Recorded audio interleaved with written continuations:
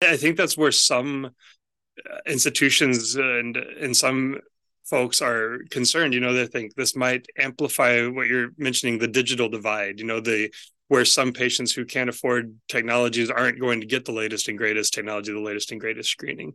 But in the long term, if we're able to support these types of patients getting this new technology, it is cheaper and sometimes easier to be screened for these diseases than the routine clinical standard of care.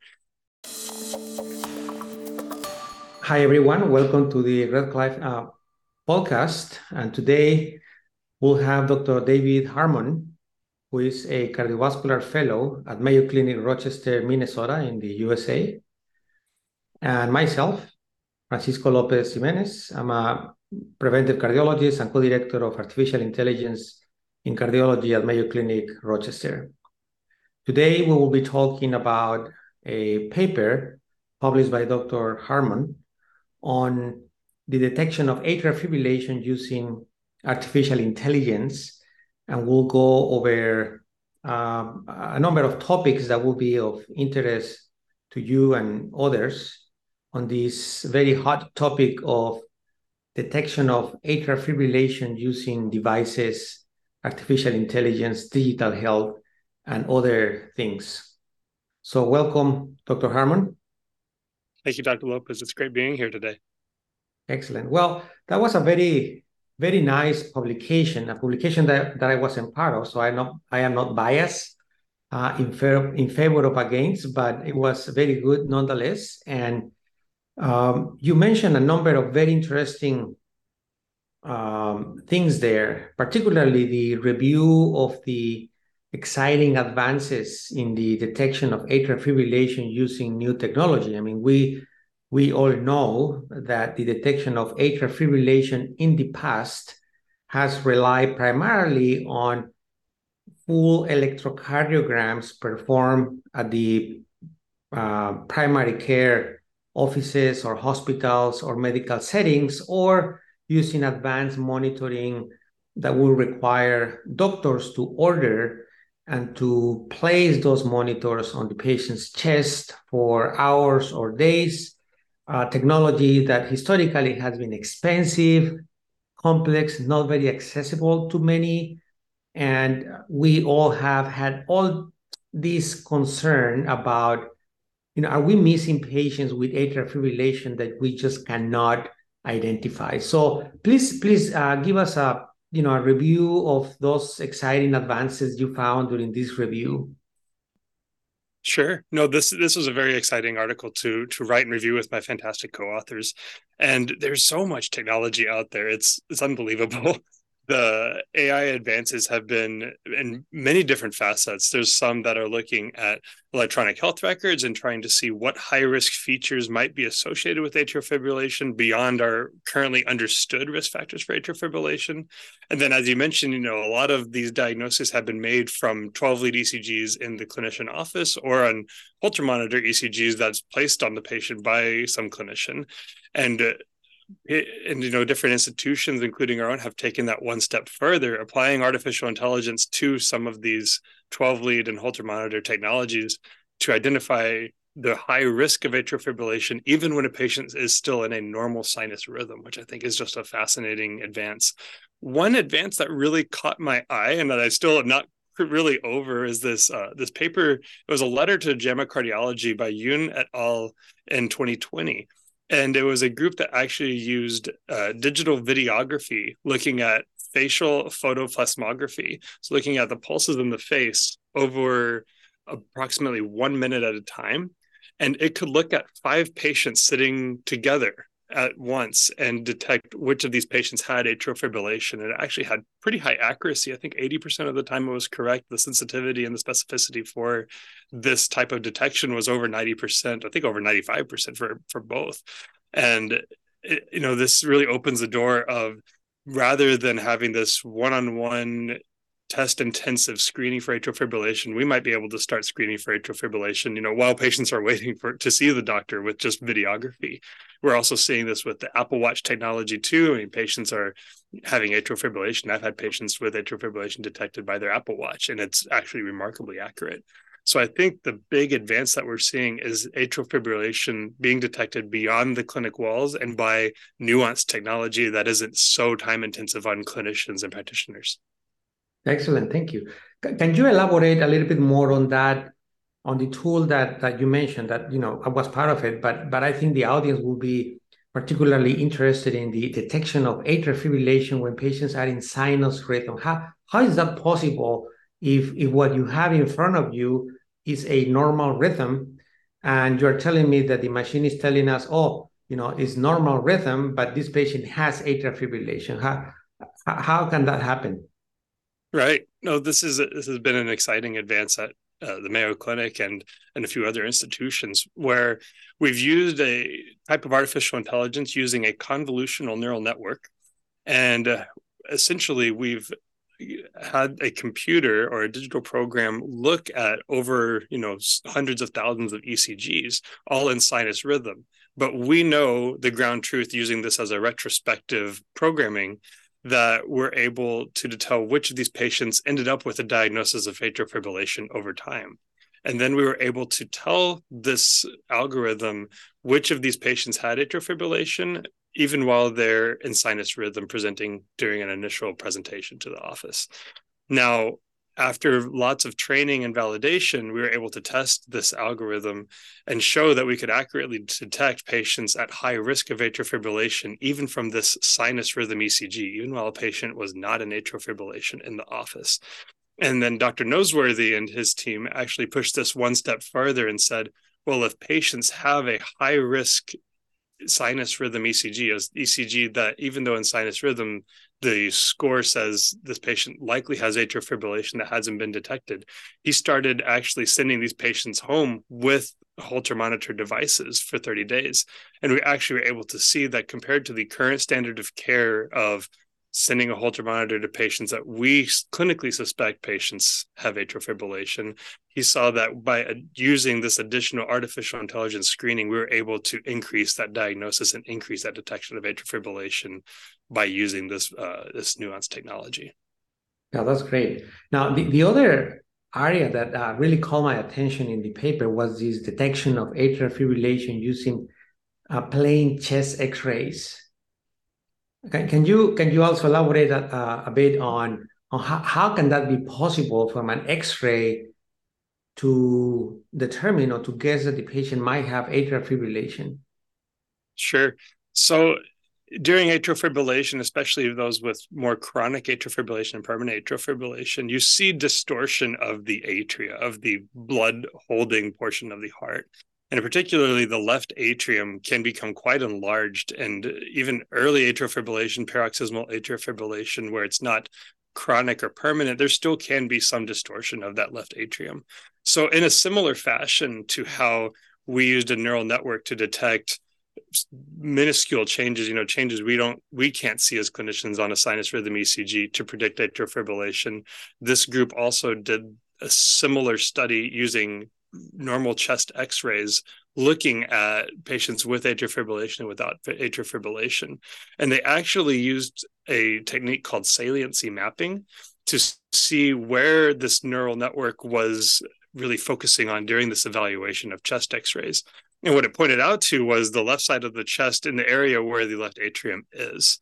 And this is, indicative of this atrium undergoes distortion over time, especially in the atrial fibrillation process. And so we can imagine there's a lot of patients that get chest X-rays that may not have, formal ECGs, formal screening for atrial fibrillation, but this might also be a way to pick up data to screen patients that might be at risk for atrial fibrillation if we see this score go up, seeing that there may be some left atrial dilation. Yeah, excellent. Thank you. So what do you think are the main barriers to implement those technologies to detect more patients with atrial fibrillation that might benefit from therapy? So there's a few different barriers that are that are quite diverse. I think one of the big barriers is big practices and individual providers' willingness to adopt this new technology. Some of it is very much a black box. We know that we can accurately detect atrial fibrillation from a sinus rhythm ECG, but we don't necessarily know fully in full transparency what this neural network is identifying in a sinus rhythm ECG that gives us this high or low risk score. And that is similar throughout a lot of different artificial intelligence technologies. So I think there's an element of trust, an element of understanding that goes into adopting these new technologies, but not everybody adapts at the same rate. And some practices and some institutions are slower to adapt, and there's nothing wrong with that. But I think that might be one of the barriers we see when this technology is still in the breakthrough phase and we still don't know the full clinical impact and implications, that maybe some places may not adopt things until we know for sure, years down the road, that this becomes routine clinical care. The other big barrier that I foresee is twofold. It's affording this technology. Now, you think smaller clinical practices may not be able to host these types of artificial intelligence algorithms within their institution.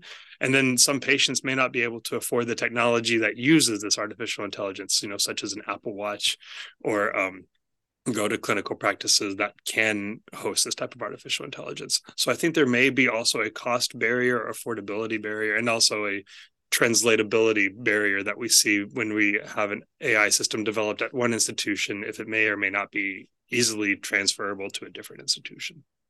Good. So basically, part of what you are saying is that those technologies might or have the potential to amplify inequities in healthcare, right? If we depend on technology to detect those, particularly in this case, atrial fibrillation, that might be accentuated, but it can easily go the other way, right? We can say, well, this technology is cheaper than standard halters or setting up appointments and things that rely completely on having access to healthcare, and therefore this technology that is more accessible and affordable might help to bring down those barriers. I think can go either way, but I think that's an excellent point. Right. I think that's where some institutions and some folks are concerned. They think this might amplify what you're mentioning, the digital divide.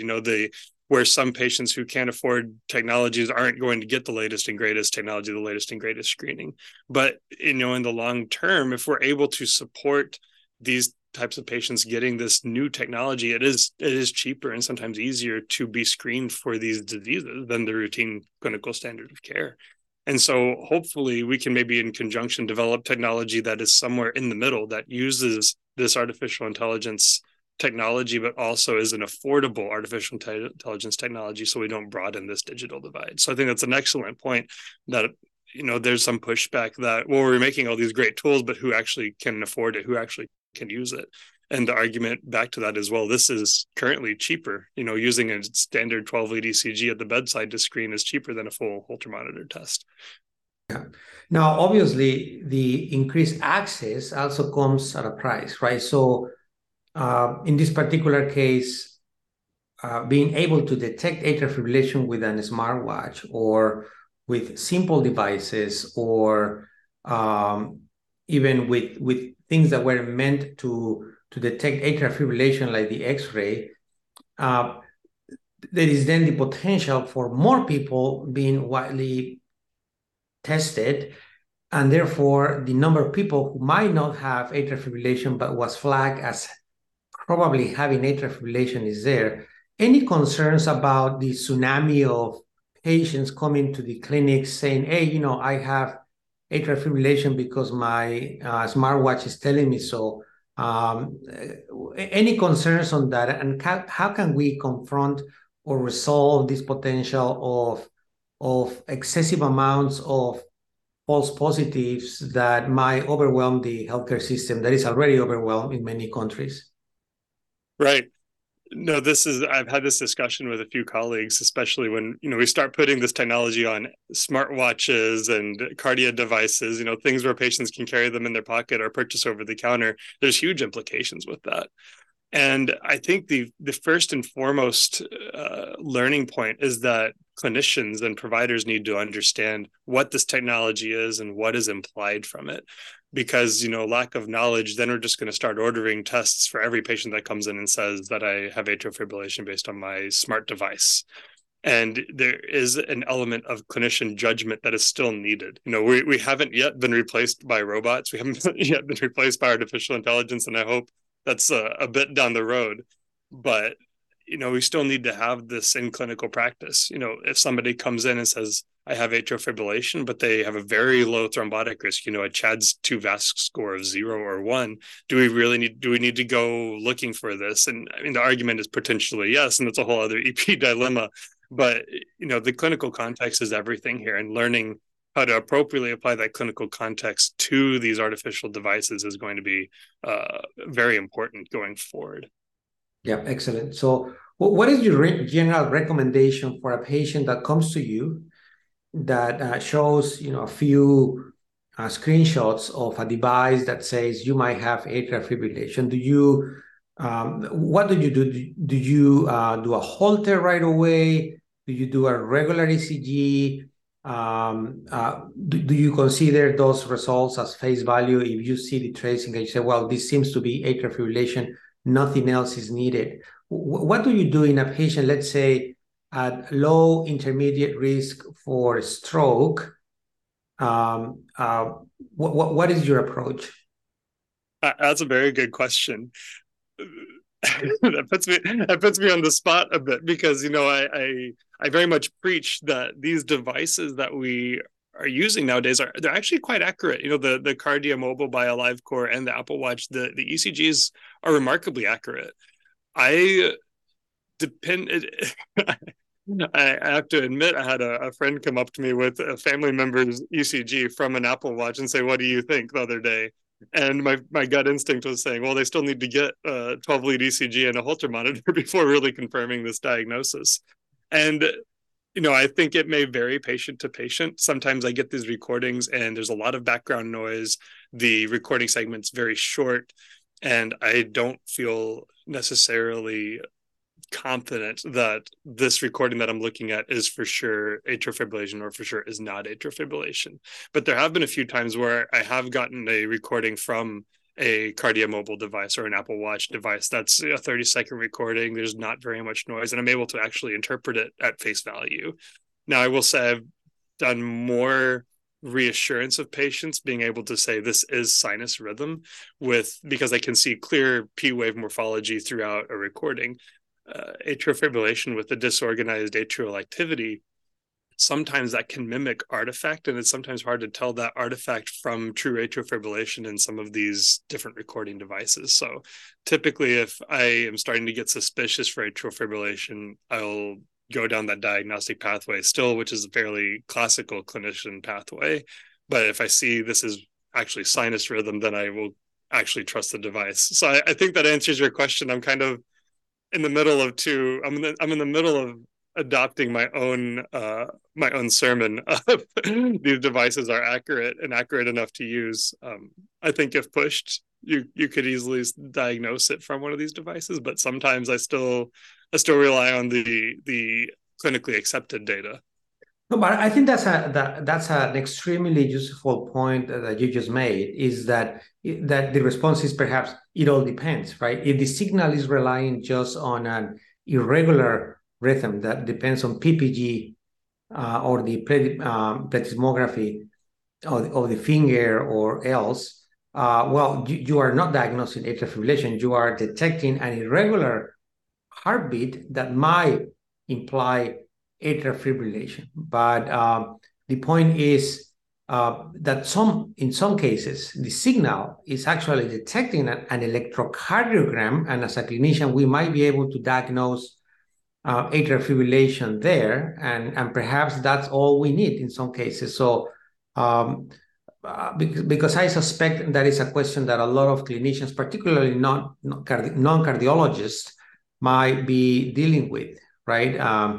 Excellent. So it's good to know that in some situations, we might not need anything else. In many others, we might need confirmatory tests And in others, when clearly what you see is not atrial fibrillation, might not need anything else for the time being. Good. So my last question for you is what do you think will be the next big steps in AI for the detection of atrial fibrillation? What do you think needs to happen or will happen for that matter? I think that we'll start seeing AI more frequently used. I think now we're starting to apply it, but I don't know if it's necessarily used. You know, clinician to clinician, even here at Mayo, where we have AI ECGs readily available to every practitioner, some practitioners don't even know that the dashboard to look at this data exists. And then some folks who do know this dashboard exists still don't use it or don't really rely heavily on it. I think we'll see a more heavily reliance on this type of data, especially when the question is still out there when the patient's had multiple Holter monitors, but either had a stroke or had symptoms, and we'll start turning to this AI technology more frequently. I think that we will start to see also more of a distinction of good versus bad artificial intelligence, meaning that we will be able to see that not every artificial intelligence system is a success, because I think right now anything that has artificial intelligence in it and is somewhat valid is accepted and is exciting and it's a new tool to use. But I think we'll start seeing that we can do better and better as far as artificial intelligence go with diagnosing atrial fibrillation, and some of these initial technologies we came out with will be outdated or deemed not valid for atrial fibrillation. So, and I think that's not just an atrial fibrillation, I think that's across different cardiovascular pathologies. So it will be interesting to see how that develops and how we validate and accept certain artificial intelligence enhanced screening tools and diagnostic tools versus others. And I think that's going to be a big learning curve for not only cardiology, but the medical field as a whole. Excellent. Thank you. No, I agree that we need to start selecting what is good AI, what is bad AI, and also whether the validation studies apply to our patients, to our population, right? And whether or not the validation translates into clinical value. So I think those will be, in my point of view, issues that we'll have to determine also soon. Well, thank you for your answers. Thank you for this great discussion, and also thank you for publishing that paper that I think is going to be extremely useful for many readers, and also even for patients who might have concerns about having atrial fibrillation or having a device that is telling them they have atrial fibrillation. Obviously, we don't have the answers for everything regarding this issue, but I think that the light is there. So we are seeing the light at the end of the tunnel in regards to better detection of atrial fibrillation, because we didn't mention this at the beginning, but we know that this is one of the main causes of stroke in the United States, in Europe, in most places of the world.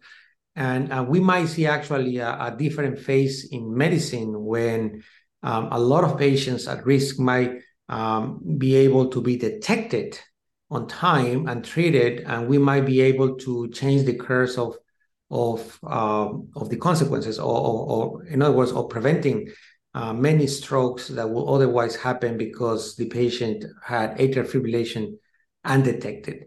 Well, thank you, Dr. Harmon, and have a great day. Goodbye. Thank you, Dr. Lopez. I appreciate it.